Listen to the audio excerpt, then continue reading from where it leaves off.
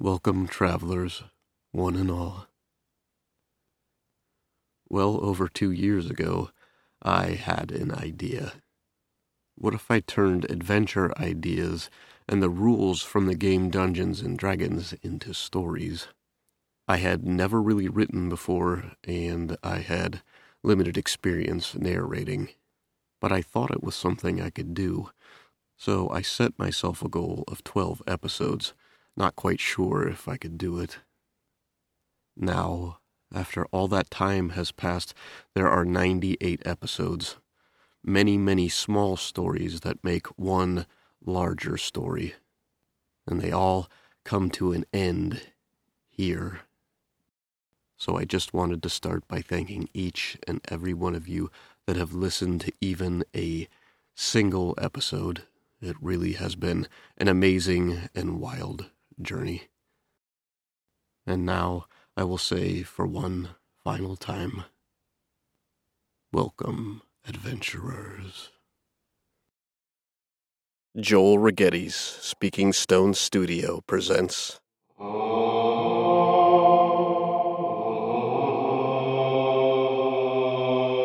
Tales from the Dungeon.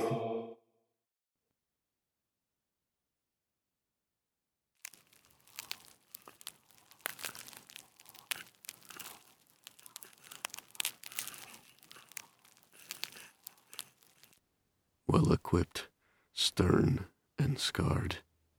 It didn't take more than a brief once-over to tell this was a group of killers. The way they wore their armor, or lack thereof. The way they moved, economy of motion. Their eyes always watching. Snare had never felt more like prey in all of his years. So when an invitation to breakfast was extended, instead of questions aided by violence, or at least the threat of such, Snare was honestly taken off guard. He didn't trust them, of course, and the niceties could just be a precursor to less pleasant things, but it wasn't as if he could just walk away. The tall woman still stood with her hand extended toward the fire. At last he nodded in acceptance. The sense he would be killed at a moment's notice slipped away. The shorter one, the one who had had their back turned to him, turned out to be a young woman. A blade she had in her hand just vanished into thin air. Magic. Great. Snare heard the creak of the bow behind him as the dwarf who had found him finally took the arrow off the string. The half-orc woman, who wore no armor and had but one eye, slipped the 2 axes she held into loops on her belt. In her face, there was a look of disappointment. She was disappointed she didn't get to split something open. Snare swallowed as he looked away from her and back to the rest. The pile of blankets did in fact turn out to be one last person, a young halfling woman with stunning red hair. A look of confusion registered plainly on her face as she looked their way. "What's going on?" she asked in a sleepy voice as she approached, all the while keeping him locked in her line of sight, lips tight with suspicion. The woman in plate armor said in a casual tone, "We are sharing our breakfast with a traveler from the woods." And then, turning to look at him again, with an expectant look. She was waiting for his name. Snare frowned. Thousands of times, and he hated it every time. The gestures to get people to understand he couldn't speak. He pointed to his mouth and shook his head in the negative. Maybe this once his not being able to talk would work out in his favor. There seemed no reason for them to be nice to him unless they wanted something. Information. Maybe they would let him go after finding out he could not speak. Instead, But a moment later, a voice sounded in his head. "You can't speak?" Snare failed to hide his flinch, and then his eyes squinted, sweeping around those seated at the fire to see if he could find which of them was responsible. The shorter one with braids smiled, and then spoke aloud. "Me?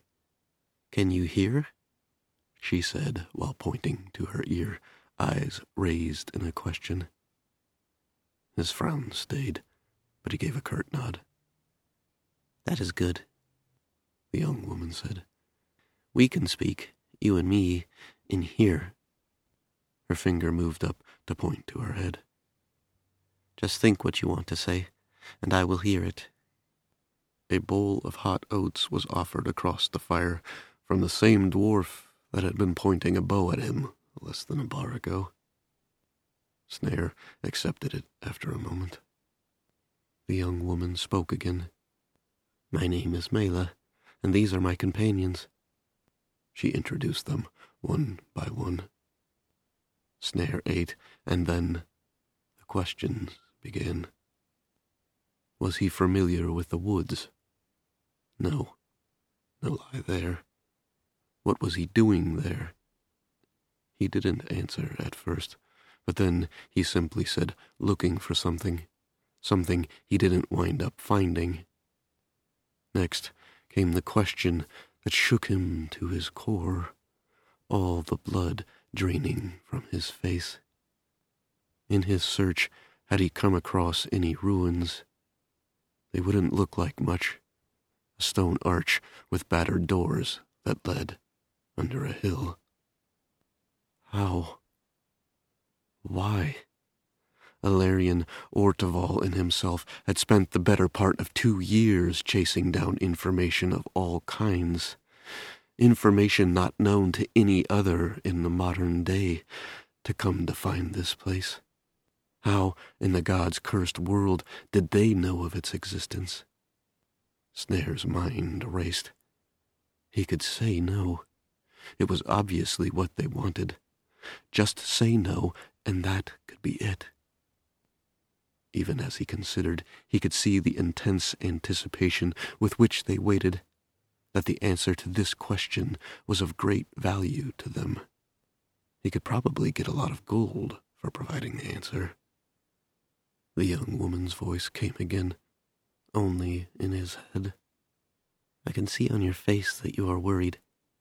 You have no reason to trust us, but if you can answer the question, you will be helping the entire province. We are after something that is..." A pause. "An abomination. Evil realized. I don't know you, but I sense much has been taken from you, that you have suffered loss. Please know that we have lost much as well." Even in his mind, he could hear the emotion building in her words. "The nicest person I have ever known, a person that saved me, was taken from us, from me, by that which we seek. I beg of you, I will give you whatever you ask. Please." He was right. He could walk away from here rich. People such as these probably carried items and goods worth a small fortune. But that is not where his mind dwelled. He could feel it now. The pain of their loss, their frantic need, and it blended with his. Fordbeers still form in the dungeon below the Baron's manor, the arrows protruding from Alarian's motionless form, the pool of blood in which Orteval most likely still lay. Tears formed in his eyes unbidden, as a young woman's voice came to his mind. Not the young woman before him, but one that he had met in a village. One who had shown him kindness, had shown him strength and bravery, for no reason. The thought of it still confused him. made him ashamed. You have a lot inside of you, my friend. A lot that needs to be thought on. I understand why you are moving on from this town. But no matter how many towns or cities you travel to, no matter how far you go, you are never going to outrun what is in there. Hesed had put a finger to his forehead. Or there. The finger moved to his chest. Someday you will have to stop and face it. Someday Snare will have to stand up for something. Snare reached up, brushing away the tears there with the back of his hand. He stood. He looked again at the group around the fire. They were strong. He could see that, and he wanted to believe they were good. His eyes came at last to rest on the young woman's face. Mela. He sent the thought. I know where it is. The door you seek.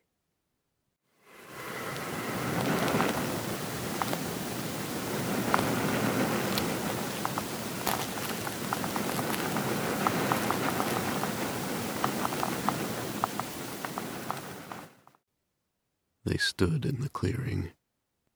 Built into the embankment was a large stone arch. Worn and barely visible in the stone were carved runes in some ancient language. Large wooden doors had once hung in the arch, barring the entrance into the hill, though they were much decayed now. The left door was battered with many holes where the wood had either been chopped into or had rotted with time and stood slightly open. The right was more idea than door. It consisted of little more than 2 large metal hinges, and the remnants of a few planks that hung feebly from them.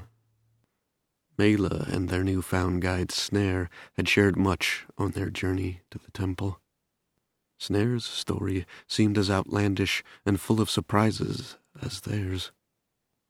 Though she had never thought over long on the gods, there was something very cinderish about all of this. But as they stood in a half-circle, staring at the entrance, she only thought of one thing. Were they too late? Sol's afternoon light broke through a passing cloud, touching them there on the ground. As it did, Sarkeesian turned and knelt before Snare. There is no way to impart the importance of what you have done. And should we come out of here, we are ever in your debt. You may ask anything you wish of us. Breaking his normal silence, Colfin could be heard muttering, If we come out of this alive, I'll be commissioning a ballad of Snare, the hero, whether he wants it or not. A vicious smile broke Ketri's lips. Snare nodded in acknowledgement, and then turned to Mela. I will wait outside for you, she responded in his mind. If she's here, it won't be long. One way or the other. Mela called the sword into her hands. Ketri drew her axes. Rhiannoch drew a mace from her belt. Colfin set an arrow to his bow. Sarkeesian, standing once again, faced the door and placed her hand on the hilt of the sword she had found in the ruins of Alhaya Mara. She spoke, to help where it is needed. Their voices responded as one. To cast light in the dark places. Sarkeesian drew the sword. Salsom, a word whispered under her breath. The blade flared with Sol's own light. For Colborne, she said. Faces grim, determined, some with tears, they moved as one, forward through the stone arch. Passing through the first 2 chambers quickly, they found their way to the hall, the place where Snare had told of the hobgoblin ambush. Bodies strewn upon the floor still spoke of its brutality.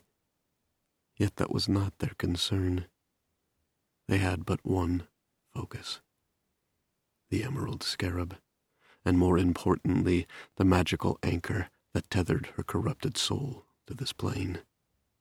They made their way to the approximate middle of the room, forming a loose knot, eyes scanning, taking in the many options they had, looking for a likely place to begin the search.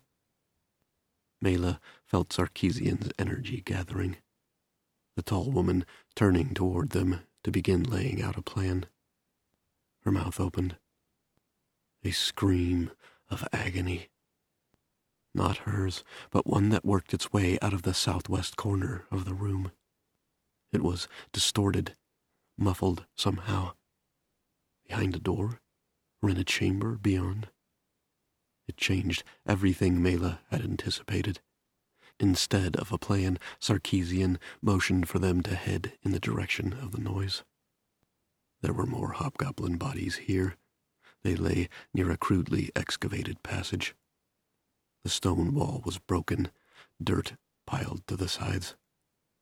It ran 5 or so paces to the west, ending abruptly, though it looked as if a natural crack, much smaller than the passage, seemed to continue that way. It would be difficult for any other than Rhiannoch or herself to enter. But they didn't have to.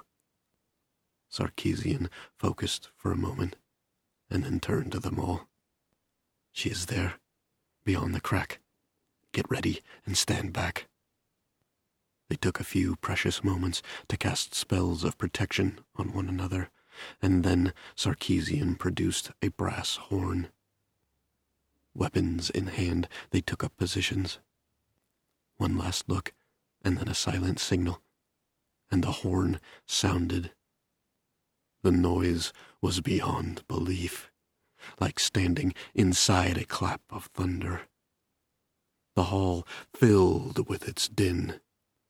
Earth and rock were sent flying, blown apart in the passage ahead. Dust billowed, obscuring their vision for a few beats, but then, within the cloud, 3 points of green light. It was her. And so it began. Almost as soon as Mela had identified the 3 points of light, Ketri was moving, axes ablur. Kolfin loosed arrows wrapped in magical energy.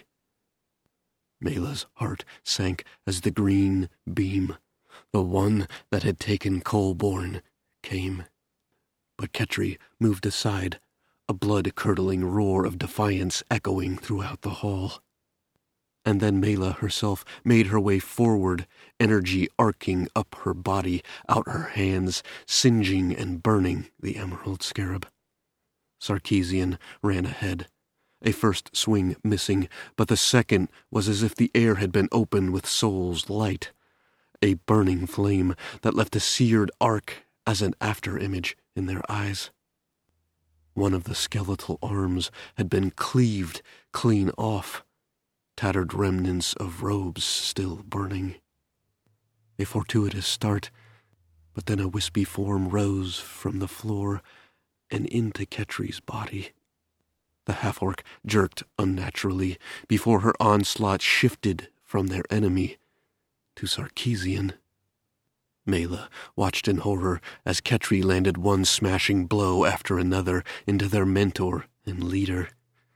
And yet somehow Sarkeesian kept her composure, calling for Rhiannoch's aid. More arrows came from Kolfin. The Emerald Scarab's form was breaking rapidly, bits of bone flying away. It wasn't as if she hadn't fought back. The withered horror had laid crippling hands on Ketri more than once, but the barbarian, in a state of frenzied rage, barely flinched from the withering claws. The remaining desiccated arm began to shift and sign. A rift was opening. The Emerald Scarab meant to escape. The image of Colborne's fading body came to Mela, the simmering hurt and anger she had carried ever since. And with a precise turn of the hand and a swing of her arm, she sent a wave of energy out. It blended with the forming rift, and the moment it stabilized, a dark hole through which their enemy could flee, it shifted to a useless, cold mist. The 3 green eyes flared, a scream of rage issuing from a lipless mouth.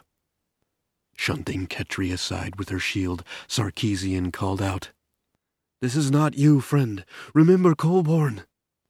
Even as her blade sought out the weakened lich, missing once, yet striking again, the force of divine energy sending more bone flying away.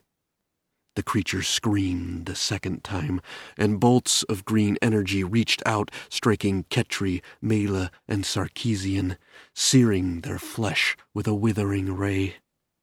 A cry of pain still dying on her lips, Mela saw Rhiannoch pass her, raising her crude ring, the one with the rough depiction of a fox, and Shadow swept forward.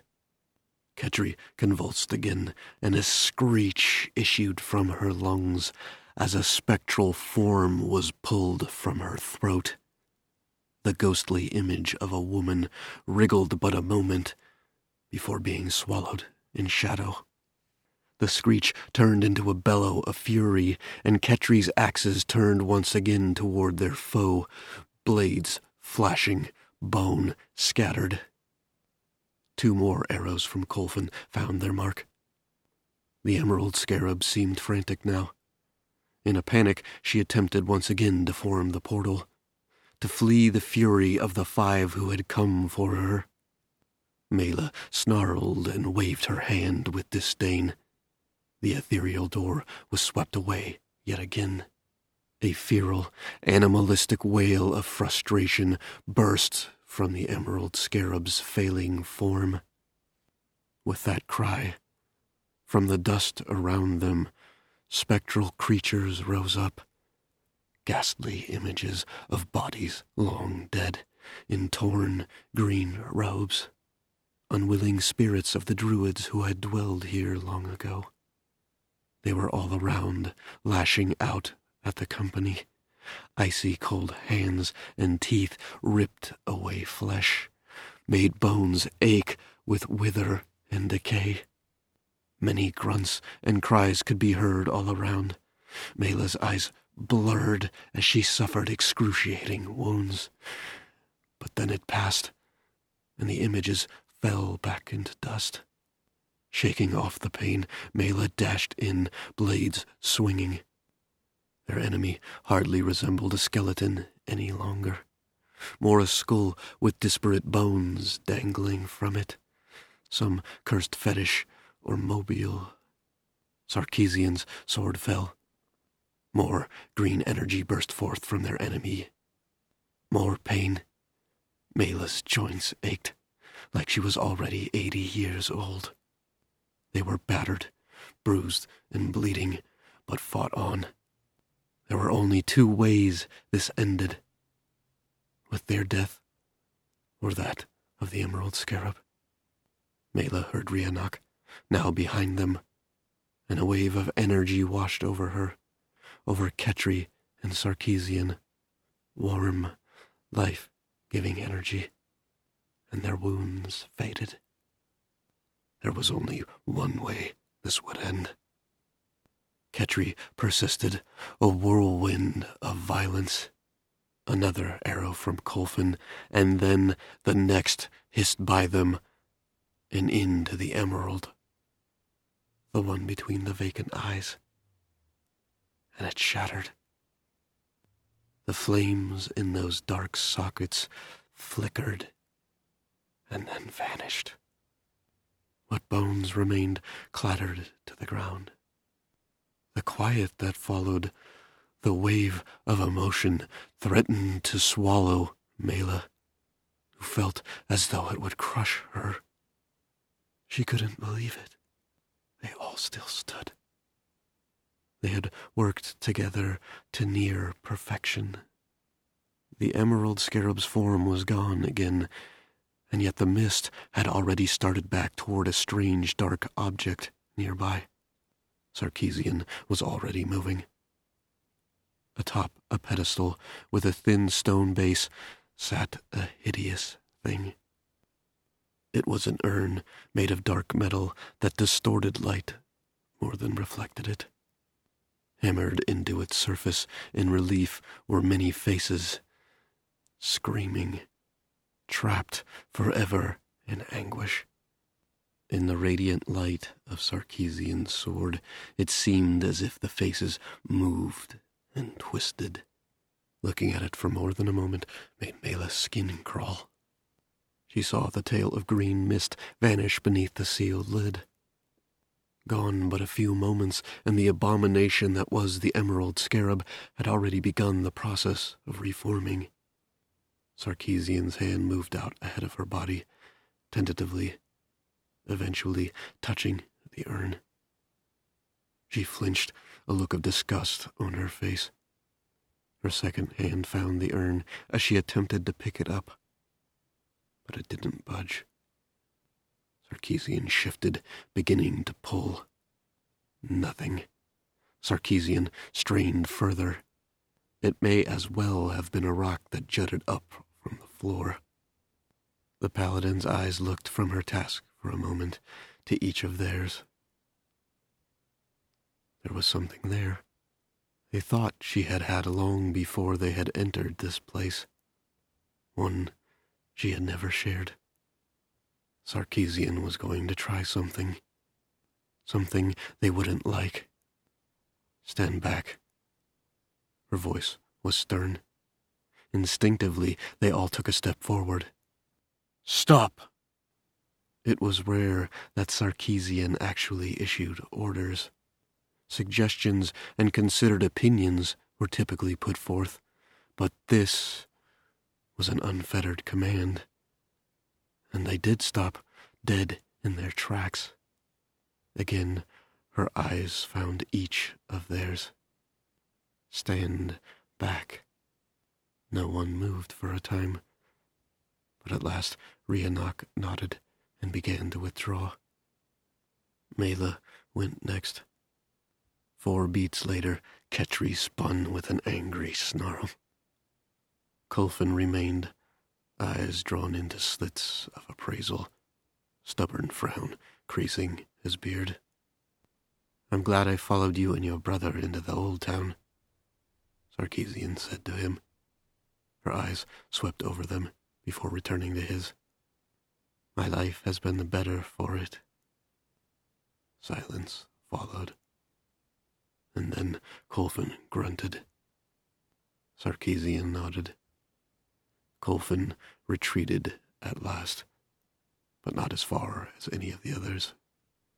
Sarkeesian kneeled before the pillar with the wretched urn, setting her shield aside, grasping the hilt of her sword with both hands, placing the tip down to the ground, finally bowing her head so it rested upon the hilt.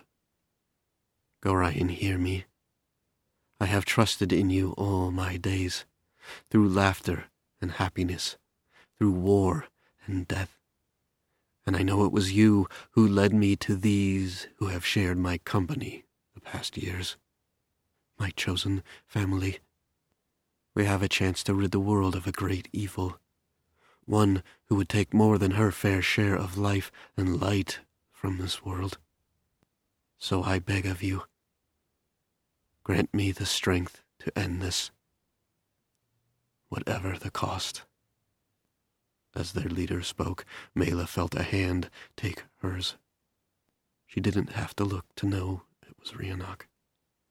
The light that issued from Sarkeesian's sword began to swell, an even more vibrant white filling the broken passage and shattered room that housed the urn, spilling out into the hall where they all stood, looking in.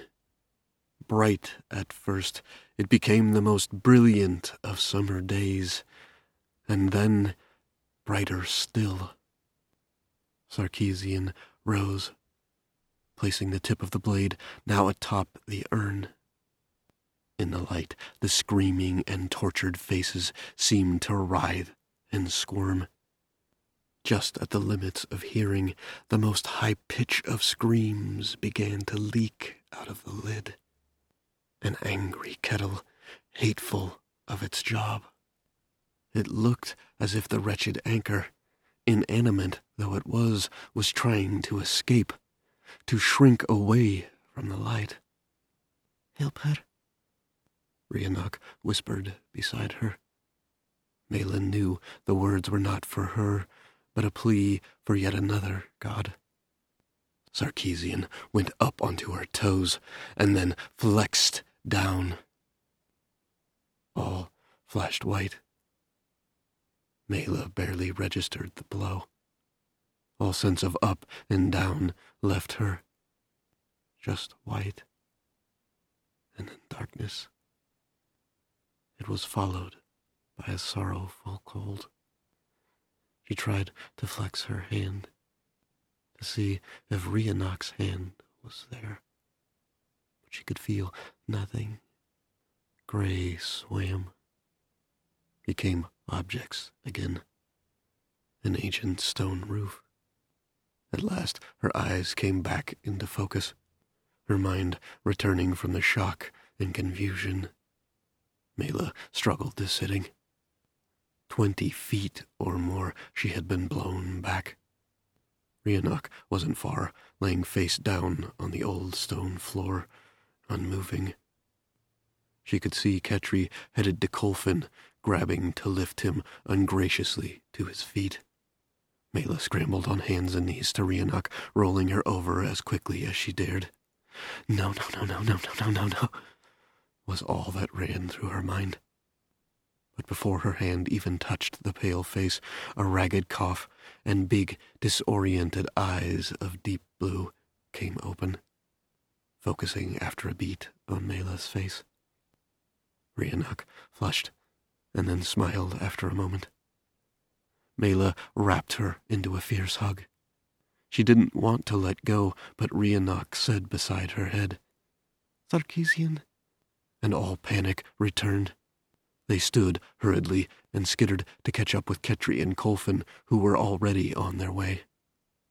The pedestal which had held the emerald scarab's soul anchor was shattered, only a single sharp remnant poking up from the surrounding rubble. Not far from it, a twisted wreckage of dark metal lay. Had she not seen the original piece, it would not have been identifiable. The ruined remains of the urn, dull, dust-covered, and lifeless. They had done it, and yet it meant nothing to Mela. Kolfin was squatted down over Sarkeesian's still form. The woman's hands were completely exposed. No sign of her gauntlets remained. Both hands were charred and blistered, as if they had been thrust into a fire. Beyond the vicious wounds the paladin had received from Ketri during her brief possession, there were many new wounds. Jagged shards of the same dull gray metal. Remnants of the urn riddled her body. A large shard in her upper thigh. Smaller pieces scattered through both arms, her abdomen, and chest. A deep cut had been opened across her face, starting alongside her jaw on the right side, running all the way up to the gray of her hair at her temple. It had narrowly missed the eye. There was no breath. Mela's eyes filled with tears, even as Kolfin tried time and time again to pump healing magic into her. Beside her, Rhiannoch moved. A rock on the floor came alight. In their worry, they had forgotten the halfling was the only among those who still stood who could not see in the dark. For Sarkeesian's sword no longer shed light.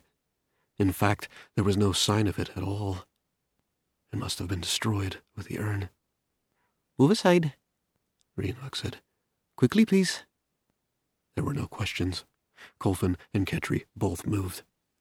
Rhiannoch knelt beside their fallen companion's head, placing one hand against her cheek and the other, a diamond grasped within, on her chest.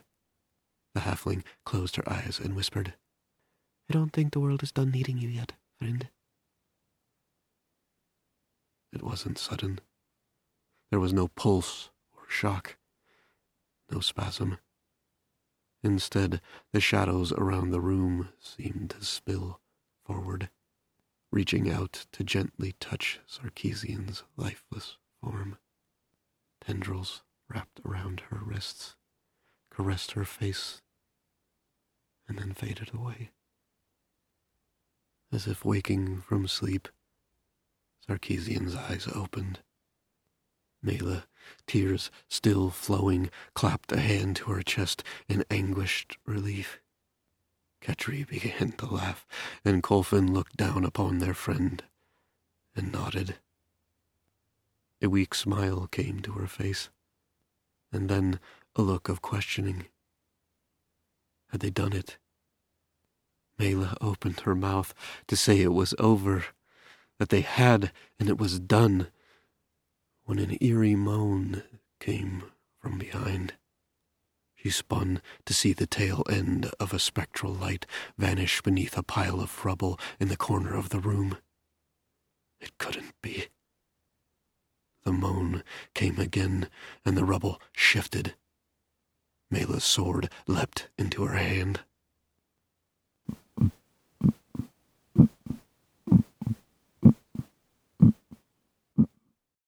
The scream had only lasted so long, or forever. The pain had been intense before it was gone. He felt himself ripped from his body, felt his last breath passing his lips. And then a confusion like nothing he had ever experienced before, like being trapped in that moment before sleep, where there was nothing, no sight, no sound, only fleeting thought. And there he dwelled, in the beyond, but not quite. It felt unfinished, incomplete. If he was gone, there should be more, or less, nothing at all. But there was just this senseless purgatory of thought. He knew he had been Yonif once, but he also knew he no longer had a body, that he was a soul adrift. Maybe this was his punishment for all he had done wrong. His drinking, the war, his father. Maybe this was one of the hells where he would languish for all eternity. The thought pained him. Pain. Throbbing pain. Hunger, dehydration, and his leg. Oh, gods, the pain. How in all the hells. He was again within his body, and wished with all he was that he was not. Everything hurt. There was a dull light somewhere, soft, white, not green like before. He tried to move and let out a groan. Weight pressed down on him, rocks and dirt. He shifted again, moaning in agony. He didn't have the strength to free himself. What cruel joke was this? To return to his body only to die again? Maybe this really was. The weight lifted abruptly off him, one piece at a time, and then the light became complete, flared. His eyes squinted against the first light he had seen in he didn't know how long. Strange faces looked down at him. A frowning dwarf with a forked brown beard, a snarling half-orc with no hair and an eye patch. A little further back there was a young woman with thick brown braids, and a halfling with a flash of red hair. They each looked at him as if they would tear him to bits. shred him back into oblivion. And then came a voice from long ago. Yonif? It was bewildered and confused. It was unusual compared to its normal calm, but unmistakable. Easy. His voice cracked in his throat. The four faces turned toward the voice, eyes going from ferocious and deadly serious to amused and curious. Sarkeesian will do fine. Her voice came again, the briefest hint of indignance. Of course, Sarkeesian, what was he thinking? It had been all these years since he was still a soldier. He groaned again and tried to sit up. This time the half-orc reached out a long, muscled arm to help him. The dwarf provided him a skin with some water to drink. After 2 careful sips, he looked over, seeing her at last. She looked like she had been through a lot, battered and cut. But the same beautiful, calm, dark eyes looked back at him. What in the hells had he gotten himself into? Was this what it was to be an adventurer? He tried to think of something to say, before finally spitting out, "What in the 9 hells happened here?" All of those before him looked to each other, exchanging meaningful glances, as if it was the most poignant question of all. Sarkeesian's voice came at last. That, my friend, is a long story.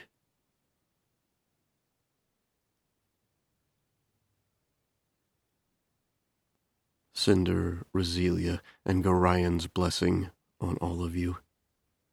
May you always have those around you who will come to your aid in times of darkness. And may all the challenges in your lives find resolutions, and at last yourself find your very own happy end. I thank you for the gift that you have given me, listening to my tales. These tales from the dungeon.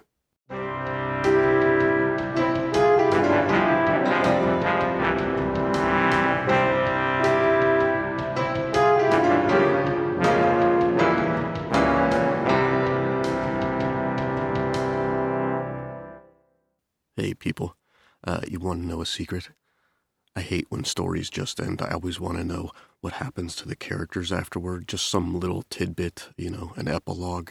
And because I hate it, this isn't quite where the story ends. Do come back next week.